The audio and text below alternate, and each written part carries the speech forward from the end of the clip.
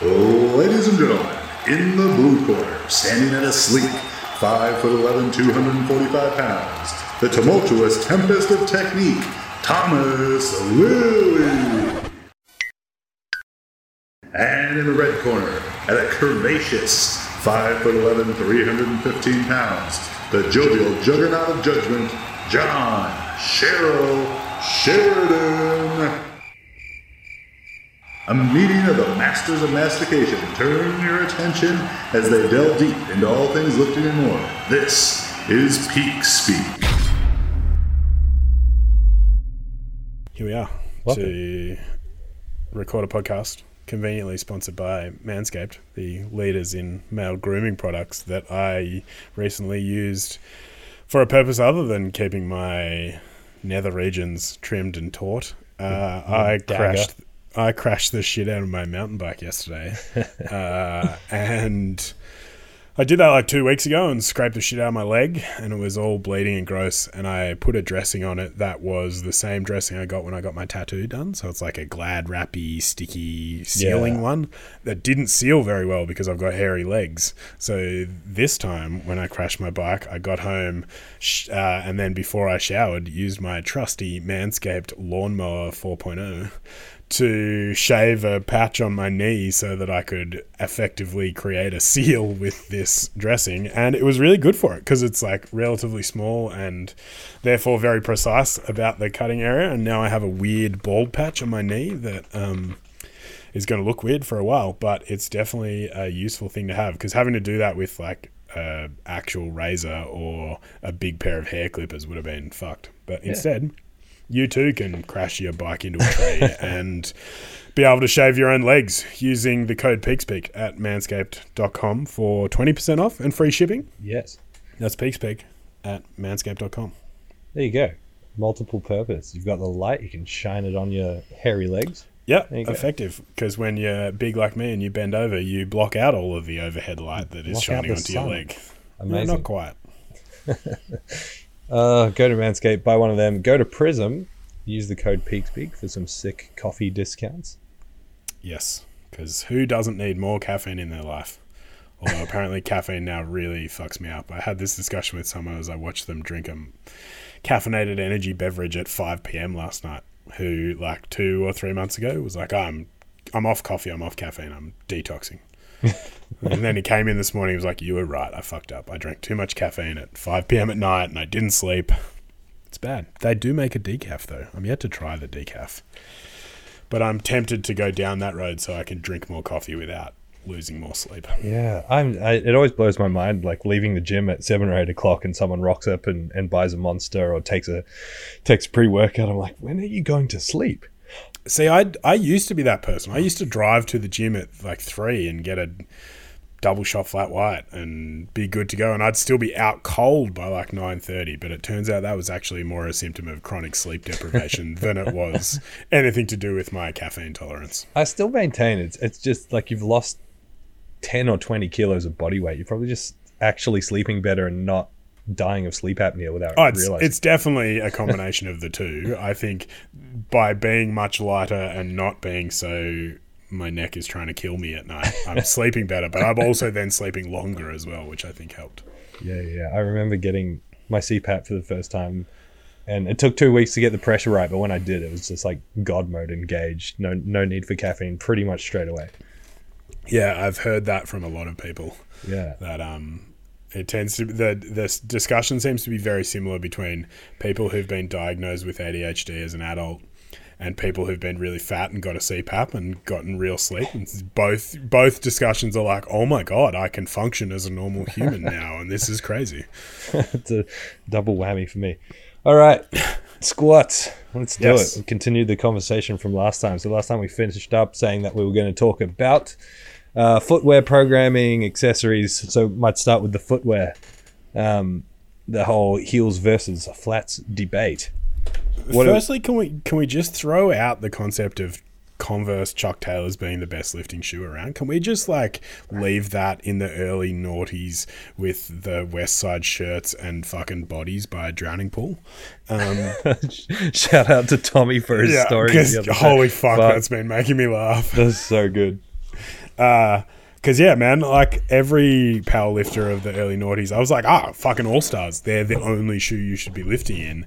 Completely negating the fact that I've got an incredibly wide foot, and what I ended up doing was blowing the sides out of a bunch of pairs of All-Stars. Let's just throw them out. They're actually not a very good lifting shoe unless you've got an incredibly narrow foot. I'm surprised, because I was a Converse diehard as well. And I still wear Converse occasionally, but my feet are much bigger than they were 5 or 6 years ago. And they don't like Converse anymore. But I'm surprised it took off so heavily in the powerlifting world, because the zealots that were preaching it were fucking big fat dudes. Yeah, and you see them like rolling over the sides of the shoes, and yeah, it's dumb. I don't know why. I don't know how it became such a thing.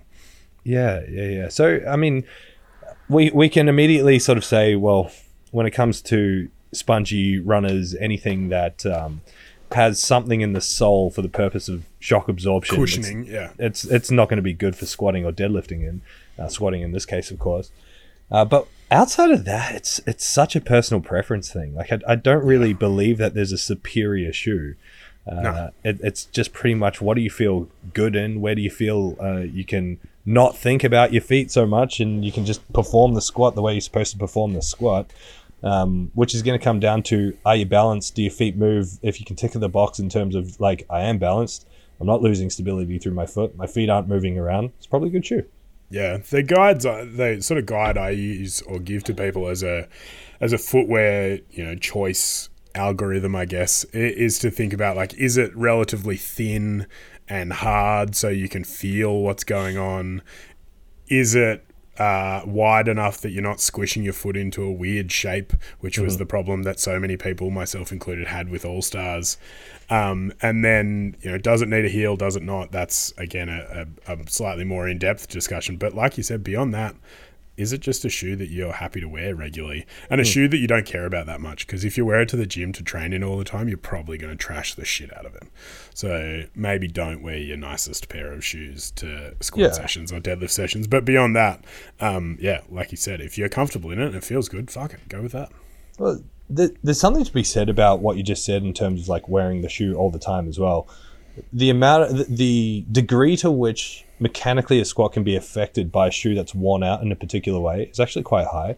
So if you wear your shoes walking around at the shops and doing everything, and wear them out, like, say you wear out the outside of your shoe, which is what most people who do this sport end up doing with their regular shoes, it's actually going to probably negatively affect your squat mechanics. So when you select whatever squat shoe you're going to use, try and reserve it for squatting and deadlifting, but not like your day-to-day stuff. Try and have your training shoes.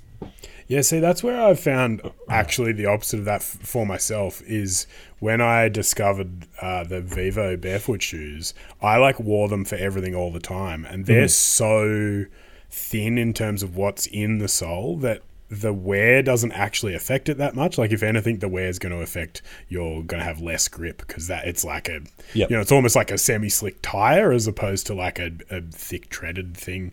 Yes. And so I find, like, with something like that, you can actually wear it for everything because it's not going to have a significant impact. But if you're like, you do deadlifting in Jordans and they've got like a relatively thick sole on them, seeing that wear pattern develop in the sole, that's when it'll have a more significant impact on it. Absolutely. But, you could also be the under 9 soccer kid who goes to the shops after his soccer game on a Saturday morning in his shin pads and boots and just wear your Romaleos to the shops. God. That always cracks me up. People walking into the gym in their lifters. Like, oh, man, you have not got the concept of what these are for. You're ready to go. I used to do that. When I first got my Do-Wins, I loved them so much I'd put them on and I'd drive to the gym in my Do-Wins. That does not surprise me in the slightest. And they had the strap, they had the wooden heel, they had a bit of shininess on them. Wooden heels are pretty badass. For sure. Tell us more about the Vivo, a little birdie tells me you can hook us up. Yeah. Let's do some sweet plugging. Yeah, so I wear Vivos for basically everything that isn't where I am. It's acceptable for me to wear Birkenstocks because it turns out I'm just a middle-class hipster now. And I got onto them because I needed a shoe that was wide. I wanted like something that was relatively thin because I wanted, this was in my like feet should behave naturally, foot exercise phase, which I've sort of grown out of. But as a shoe, I still think they're really good because they're really wide in the toe box. I have a very wide foot. I am notorious for blowing out the sides of like All-Stars and stuff like that. And so it's the first shoe I've found that feels like I'm not stuffing my foot into a shoe. It feels like I'm just barefoot, which is cool. I've got 2 pairs at the moment, and they're one of 4 pairs of shoes I own. I own 2 pairs of Birkenstocks and 2 pairs of Vivos, and that's basically all my life exists in these days. And they're great. And if you want a sweet discount on them, because they're not cheap, but they are super durable. I'm a very hard wearer on my shoes. Being a big dude, I have ripped the shreds out of a lot of pairs of shoes in my life. These are probably the most long-lasting in terms of what they can put up with, and super versatile. But yeah, go to Soul Mechanics, which is a distributor in Melbourne, and use the code BURLEY2602, BURLEY, and you'll get, I think it's 15% off, which Sick. Is a nice, tidy little discount on a pair of shoes that, I'm not going to say will change your life, but they probably will. Yeah. I'm keen to get some and start deadlifting in them. I actually bought some, but they were too big, so I had to send them back. Yeah, I love them for any training sort of thing. They are, really good. I beat the shit out of my feet the first couple of weeks when I got them because I went from I think I was wearing Nanos at the time, so like a much more padded shoe, and so I just had sore feet for like 2 weeks because in the typical meathead fashion, I just jumped straight into wearing them constantly for everything.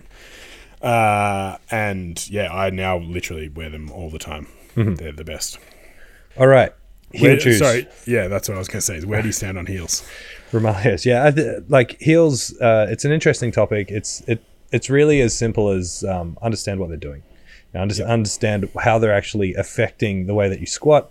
Once all of that is accounted for, it then just comes personal preference. So the easiest way to conceptualize what heels are doing for you, imagine you're standing there barefoot, right? Like think stick figure viewing from the side, foot is flat, body protruding straight up from there. If you elevate your heel, your whole body is now leaning forward on an angle. When you elevate your heel, you don't stand like that. You're not leaning forward. You counterbalance backwards. So it's shifting your center of balance backwards. So you think the more anterior loaded the squat is, the better this is going to feel when you perform the squat because it cancels that out. It balances the equation. This is why when you put heels on, you do a front squat or a high bar squat, an overhead squat, it feels amazing. If you do it in flats, it feels kind of shit for most people. The reason why they feel really good for low bar squats for some people is to do with people's ability to control their pelvis, their rib cage, their hips in space. So it comes down to stabilizing. So adding the heel provides a crutch for stability for your posterior chain. And so if you can't control that, shifting more of the demand to your anterior side feels really good. So when people say I can't hit depth unless I'm wearing heels, it's not because the heels are changing anything in terms of the actual movement as much as it is just redistributing things to a point where you can control them. The only exception for that is true ankle immobility, which is very, very, very, very rare. Way more rare than people give it credit for. I had this discussion with someone just the other day who is the second person in my entire coaching career that I've ever seen with true ankle mobility restrictions. This person has significant ankle mobility restrictions from trauma. Like it is damaged ankles. My ankles are actually that's 3, I think, in my life. Yep. 2 of them are my ankles are so fucked from external sources that they don't function properly anymore. One of them has truly been my ankles are just not very mobile. I significantly lack ankle mobility. I basically echo exactly what you said. I used to be a zealot for heels being a crutch that you shouldn't need. Like you should be able to learn how to squat without heels. I think for a powerlifter that probably still has some benefits because it's just improving your control without environmental constraints. But for everyone else and people who are not taking it that seriously, if you feel better squatting in heels, just squat in fucking heels. Yeah, like I just don't care that much about it. In my barefoot shoes foot Nazi era, I don't know why I'm calling it an era. It was maybe a year, but I was much more like, oh well, your foot's not functioning how it should. You should be able to do this. And much like a lot of those sort of views, I think what I ended up doing was holding a bunch of people back because I had this emotional attachment to not squatting with heels.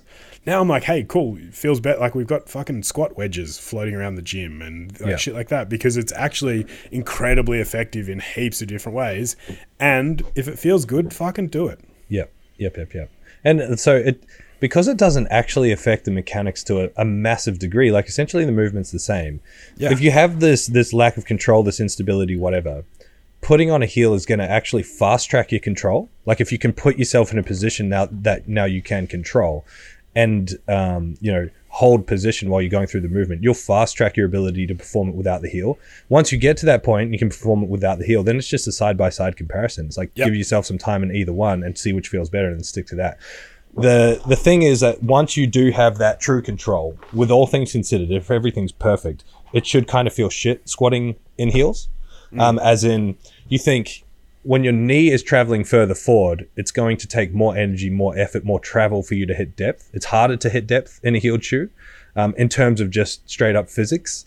And so once you do have that control and stability, a lot of people will find that they feel better in a flat shoe. But I mean, like, there's no absolutes in this. There's plenty of people that have great control, great technique, and perform much better wearing a heeled shoe. So, I mean, Dan Green squats in heels, and Dan Green's a fucking freak. So let's all just be like Dan Green, except that none of us will ever be. Yeah, Dan Green. If it wasn't enough to just be Dan Green, the other day he posted a photo of him doing the splits. It's like, fuck off, I give up. Not even a photo. Like, that was followed by a video of him just sitting in that position, stretching. Like, turns out Dan Green is not only one of the most muscular dudes I've ever seen in my entire life, but he's also like really ridiculously flexible and basically still an athlete. It is horrendous. Nothing makes me feel bad like watching Dan Green stories. Anyway, I think that's enough on shoes. Yes. All right. Where do we go from here? Accessories. Well, I think we talked a little bit about, I believe towards the end of last week's episode, about variation in bar positioning and its role in accessory work. And I think the sort of consensus we both came to was that predominantly we're using it where we want to be able to rate limit your squatting output by giving you just a variation that forces you to rate limit it. So I think talking a little bit more about accessories and where the variations and maybe the specialty bars and stuff come into play are really good. I, as a sidebar, picked up a Buffalo bar knockoff the other day. Not a knockoff, but a bent barbell like that from Goliath that they had a Canberra only pickup sale, and so I scored one of those for the first time the other day. Squatted with it, and it feels amazing because I'm not shoving my shoulders into a position that they really don't like anymore. But yeah, I think having access to a bunch of different specialty bars and environmental changes that we can make when it comes to squatting tasks means we're like a little bit spoiled for choice when it comes to using these things to address specific parts of a movement or things like that. So I'm interested to talk about that from your point of view, and then maybe I can talk a little bit about how I think about it. Yeah, for sure. So just like with bench and with deadlifts, the zero method is going to be to systematically break down the movement with the understanding that you're only going to fix a squat with a squat. And so, outside of cueing the squat itself, my main go-to accessory exercise to fix it is going to be a tempo variation. And for me, the emphasis is on the concentric more than the eccentric, as in like the performance of the exercise normally diminishes in that transition point. Like people hit the whole push and everything falls to shit. So the idea of controlling the eccentric, holding position, and then really focusing on holding that while you reverse out of the hole and come up is super, super, super important to me.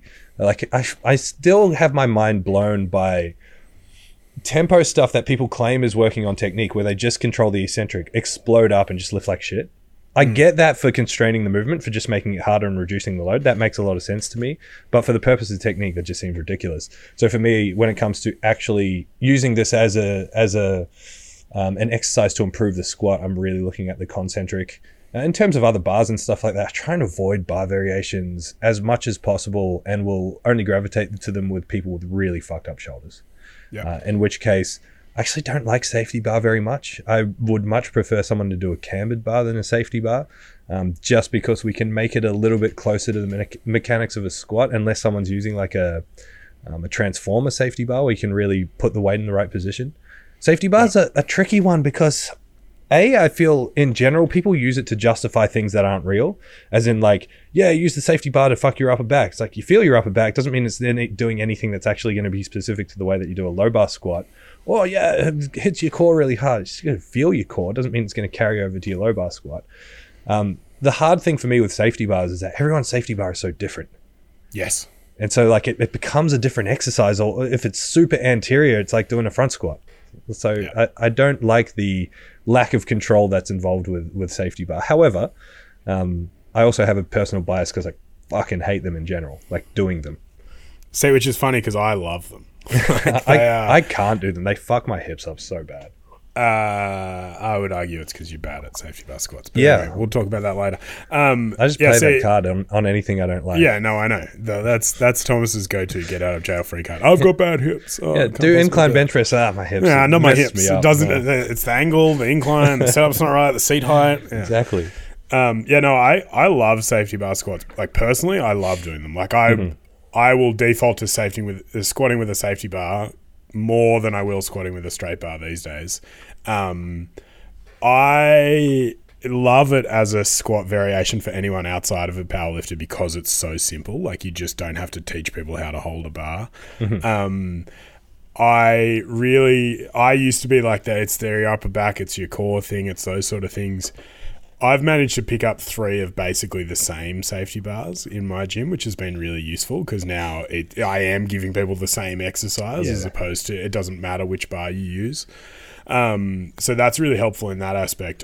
I use it for, like you, taking pieces of a particular movement and then being able to train them in different ways. So using tempo variations, I do exactly the same. I really like controlling the concentric because I want you to be able to hold that shape.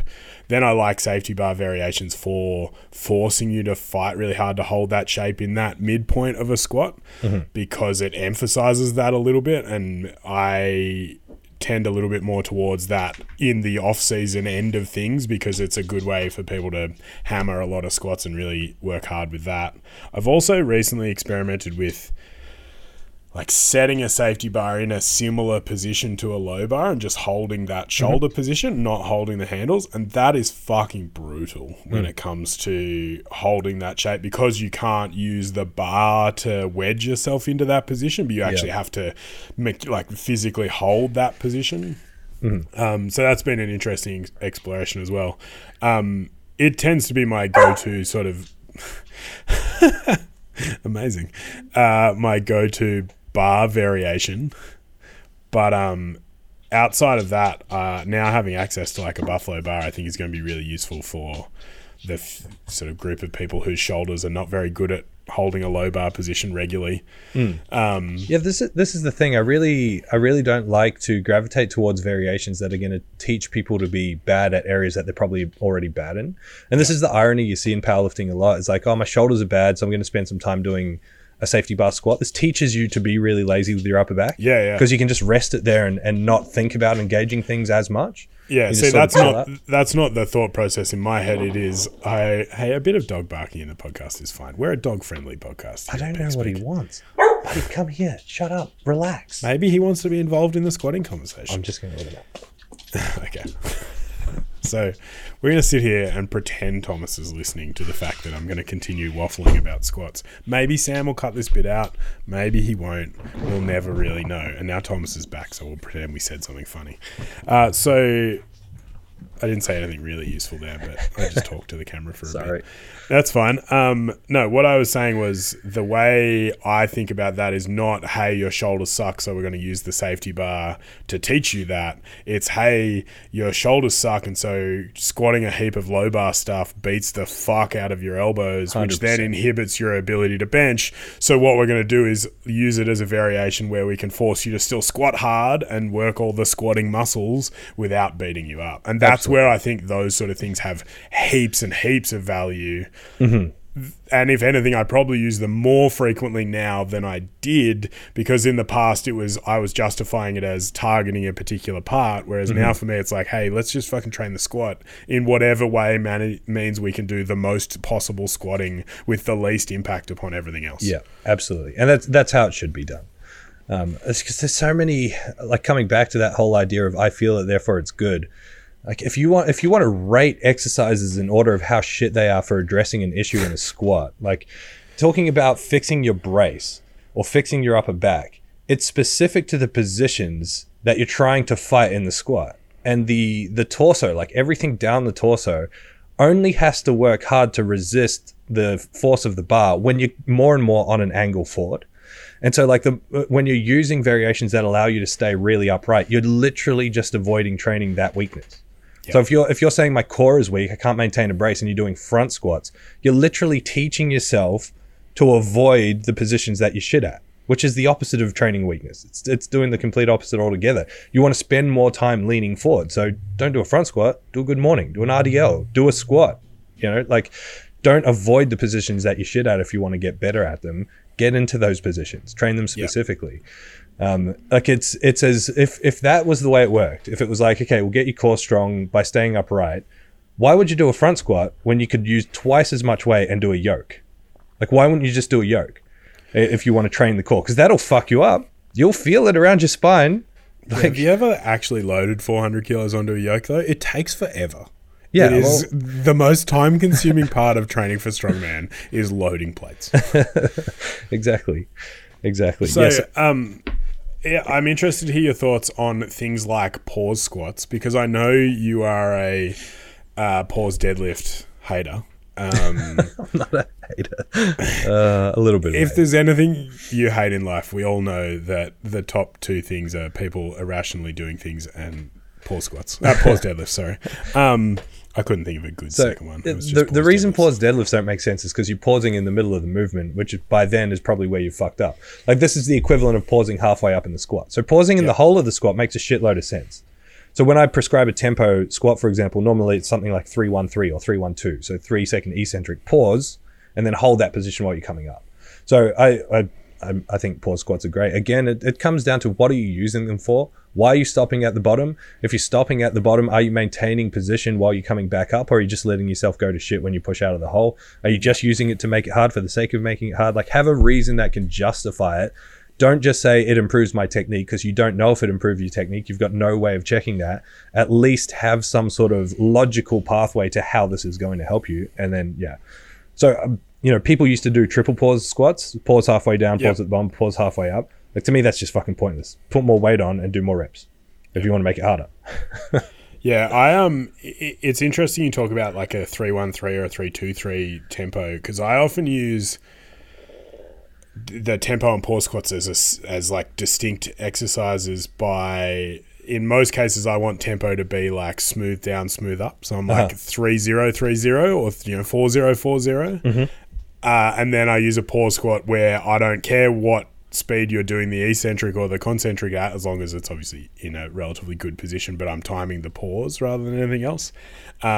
Because I found that in a lot of lifters, that tempo down, pause, and then tempo up actually just ends up being garbage on the way up, because they're so tired by the time they get through the pause that extra 3 seconds is just bullshit. It's interesting the way you can, like, I think people, when we talk about assistance exercises, in a lot of ways talk about things in really absolute terms, where like, this is a good exercise, this is a bad exercise, when actually even something as simple as a tempo squat can be framed in very different ways and can be thought about in very different ways, such that you can have a justification for almost anything, right? Like, that's the interesting thing about all of these, is you can tell a lot of stories about why you're using these exercises and what parts they're doing good things for. But yeah, I think some people are perhaps a little misguided in the reasoning they're using behind these things. Because I know I was. Like, I was 100% like a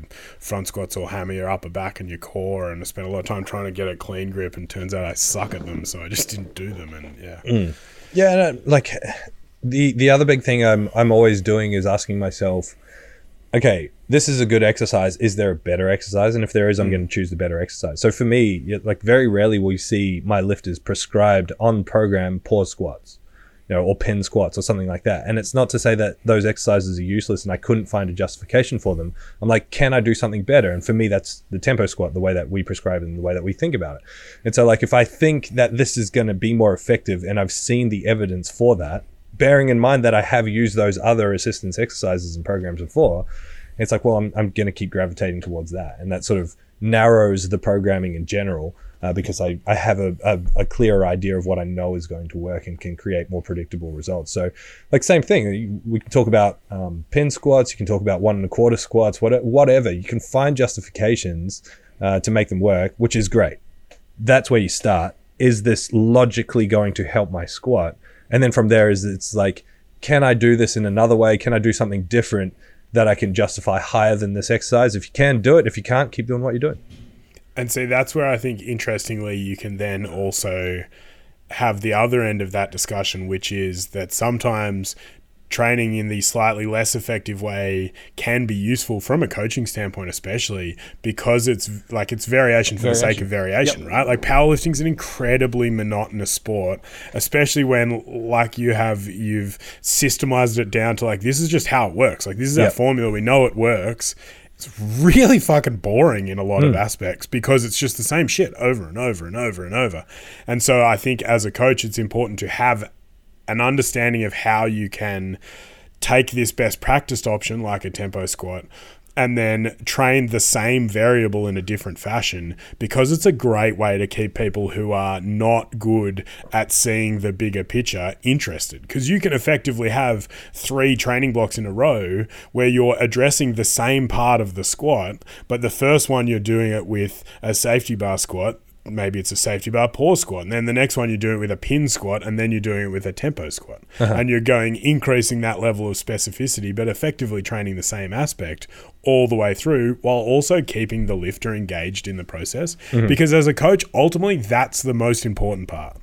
The buy into the process is 100% the most important part. Your sets and reps and exercise choice don't mean anything if no one does it. Yep. And so I think having access to these and understanding how they all relate is going to be really important. 100% agree. And it factors into the entire equation in terms of your exercise selection. It's like sometimes better is better because it's not necessarily, technically the best choice as much as it is in terms of long-term adherence and long-term performance. There is absolutely an aspect of that. One of the things I ask, especially more experienced lifters who come to me, is like, what do you like doing? What are the exercises you enjoy? And in most cases, I'll find a way to put that exercise into the training somewhere where it doesn't drastically decrease the effectiveness of my processes, but it helps the lifter be bought into the process because like, hey, I really like that bent over row variation or like whatever it is. So I'm going to work harder at it, and those sort of things that ultimately have such a big payoff in the long run. I just want to touch on pin squats as well. Like pin squats to me can end up being like the Spoto press. It's like the absolute most difficult part to maintain, control, hold in any lift is the bottom, is the end range. And so there's very little purpose in using exercises to fix the main lift that don't address the range. So like if we're... sorry, to clarify, are you talking about a pin squat that is like not quite a full range? Like you're setting the pins above where you would hit in the bottom position? Yeah, above parallel or just at 90 degrees or whatever. It's like, to me, it's the equivalent of a Spoto press. It's like everything is going to fall apart in that last inch that you're not addressing. So if you're going to use something like a pin squat, to me, it doesn't make sense in most examples to not be going through the full range. So interestingly, I use pin squats and have more recently used them a bit more. I don't use them like that. I use them as I want the pin set up so that you hit the pins at the same point you would hit the bottom of your normal squat. And the scenario in which I found it really effective is in drilling into people their control of position on the eccentric portion, which, like you said, you can do with a tempo squat and all of those kind of variations as well. The thing I really like about pin squats done this way is that they will hammer you if you're not in the right position. Because as soon as you go to push, you're like, oh my God, did someone fucking glue this to the ground? Because it just goes nowhere. Because it's that dead stop break of the pins that puts you in a position where if you are even just marginally out of the way, you're fucked. And you'll just have no concept of how to continue to push through that. And so it really highlights that. That's where I found real value in them. But again, it's it's the whole range. Like I want you doing a squat. I'm just forcing you to stop at the bottom in a way that really punishes that particular fault. Yeah, I mean, and by the same token, you know, without the pin, if you're just going down into a pause or the bottom of a tempo squat, you can cheat that last little bit. You can just drop that last little bit, bottom out, and then bounce a little bit. Or you can shift coming out of the pause as well, which is really common. You'll see people stop, and this is where I see so many people butcher the pause deadlift. Is they pull to mid-shin, stop, shift their body weight backwards or forwards, and then finish the movement. And you see the same thing in a pause squat. You can just get away with it a bit more in a pause squat because you're coming down, stopping, and then standing back up again. But that's the bit that you can't cheat in a pin squat. Like you'll go to shift, push, and it'll just go nowhere. I think that pretty much gives a good broad overview of like squat variations. What are your other sort of key squat accessories? Well, I think like you, I use things like leg press and belt squats as a way of teaching that hip control, training the legs, things like that. I think you need to be doing some form of pretty heavy hinging movements to go along with your squatting, but that's also going to go in with your deadlifting as well, so that plays a role. Beyond that, it's just mostly squat variations. I think there's definitely some value in single leg stuff that for me falls closer to the general health and fitness aspect of keeping you in the sport for a long time than it does in addressing specific single leg weakness or anything like that. It's more for me, I've just seen so many people go through powerlifting that's a predominantly two-legged, symmetrical sport and just fucking ruin themselves because they've avoided that completely. So I think there are aspects of those sort of things that are really useful on days that aren't your main squatting days to help keep your hips fresh and those sort of things. But yeah, it's like I don't have anything particularly complex when it comes to those sort of things. Now having access to cables and things like that means I'm doing a bit more experimenting with like leg extensions and just like more muscle building focused exercises as opposed to strength building focused exercises. But yeah, I don't think I've got any secret sauce when it comes to that kind of stuff, to be honest. Yeah.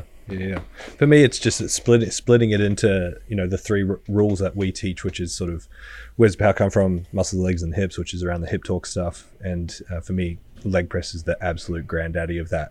I think leg press is probably the best squat accessory exercise besides squat variations themselves for the lower half. For torso stuff, bracing, again, it has to be specific. There has to be a forward lean aspect. So like you said, heavy hinging, some sort of RDL, a good morning, anything that involves going back and forth like that. It's a big reason why you see people who switch to sumo deadlifts and have a very, very, very upright position and never do any form of conventional or RDL sort of stuff. Along with that, their squat tends to go to shit after a while because they lose some of that stimulation.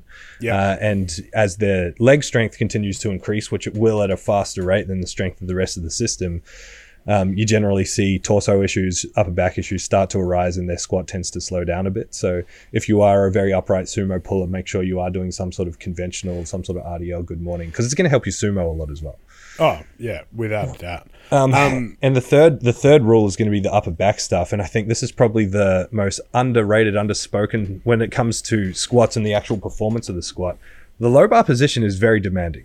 It requires really healthy shoulders to pull off and to pull off well.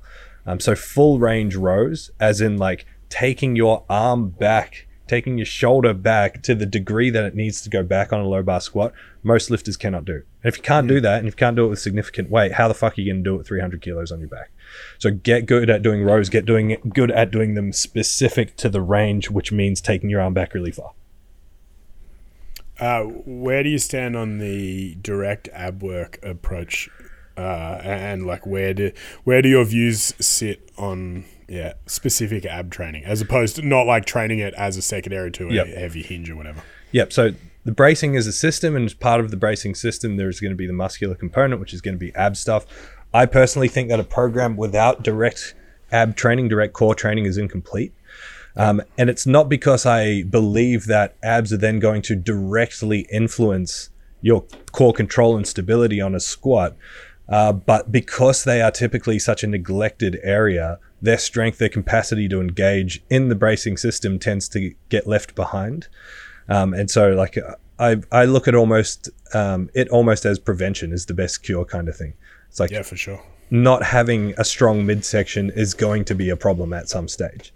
And your ability to make that happen autonomously when you set your brace through that systematic approach, if it's lacking, you need strength in that area. The same way we do leg extensions and hamstring curls to strengthen our legs. Like, do leg extensions really help you squat?